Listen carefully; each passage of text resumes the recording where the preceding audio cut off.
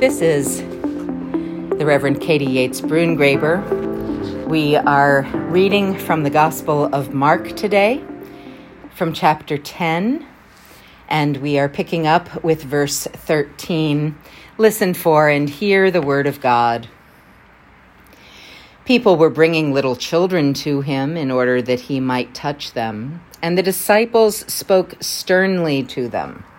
But when Jesus saw this, he was indignant and said to them, "Let the little children come to me. Do not stop them, for it is to such as these that the kingdom of God belongs. Truly, I tell you, whoever does not receive the kingdom of God as a little child will never enter it." And he took them up in his arms, laid his hands on them, and blessed them.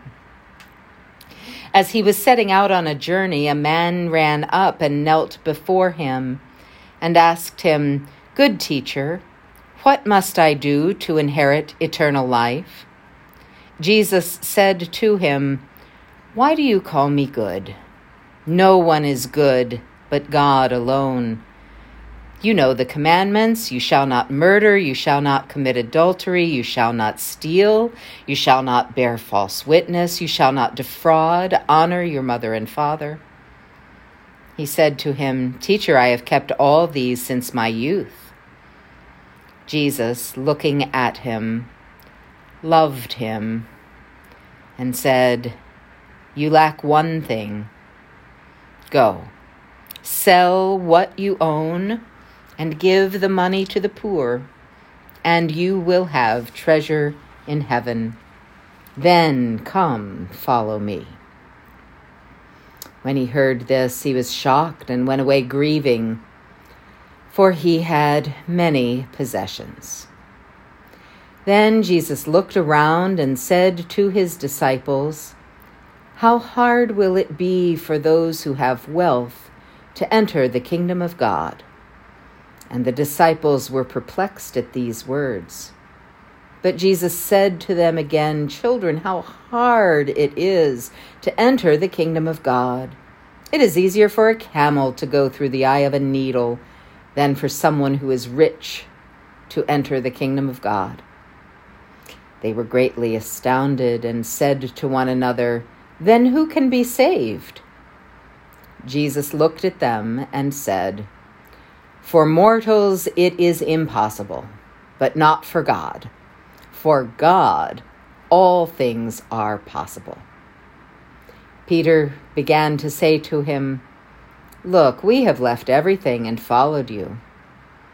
Jesus said, "Truly, I tell you, there is no one who has left his house or brothers or sisters or mother or father or children or fields for my sake and for the sake of the good news, who will not receive 100-fold now in this age houses, brothers and sisters, mothers and children, and fields with persecutions, and in the age to come eternal life.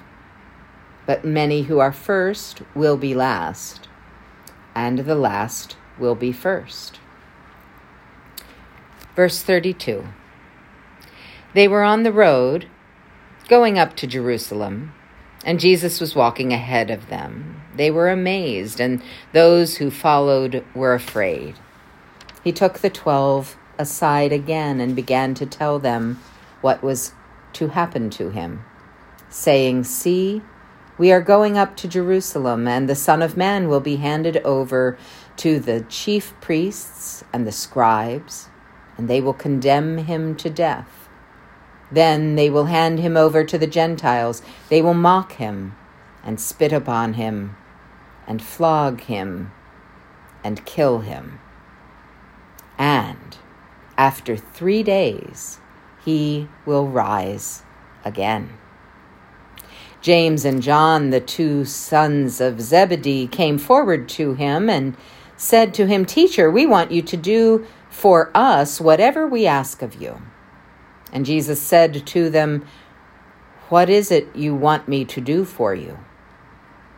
And they said to him, grant us to sit one at your right hand and one at your left in your glory." But Jesus said to them, "You do not know what you are asking. Are you able to drink the cup that I drink, or be baptized with the baptism that I am baptized with?" They replied, "We are able." Then Jesus said to them, "The cup that I drink, you will drink, and with the baptism with which I am baptized, you will be baptized. But to sit at my right hand or at my left is not mine to grant, but it is for those for whom it has been prepared." When the 10 heard this, they became angry with James and John. So Jesus called them and said to them, "You know that among the Gentiles, those whom they recognize as their rulers lord it over them, and their great ones are tyrants over them. But it is not so among you. But whoever wishes to become great among you must be your servant, and whoever wishes to be first among you must be slave of all. For the Son of Man came not to be served, but to serve, and to give his life as a ransom for many." They came to Jericho. As he and his disciples and a large crowd were leaving Jericho, Bartimaeus, son of Timaeus, a blind beggar, was sitting by the roadside. When he heard that it was Jesus of Nazareth, he began to shout out and say, "Jesus, Son of David, have mercy on me." Many sternly ordered him to be quiet, but he cried out even more loudly, "Son of David, have mercy on me." Jesus stood still and said, "Call him here." And they called the blind man, saying to him, "Take heart, get up, he is calling you." So, throwing off his cloak, he sprang up and came to Jesus. Then Jesus said to him, "What do you want me to do for you?" The blind man said to him, "My teacher, let me see again." Jesus said to him, "Go. Your faith has made you well." Immediately he regained his sight and followed him on the way. This is the word of the Lord. Thanks be to God.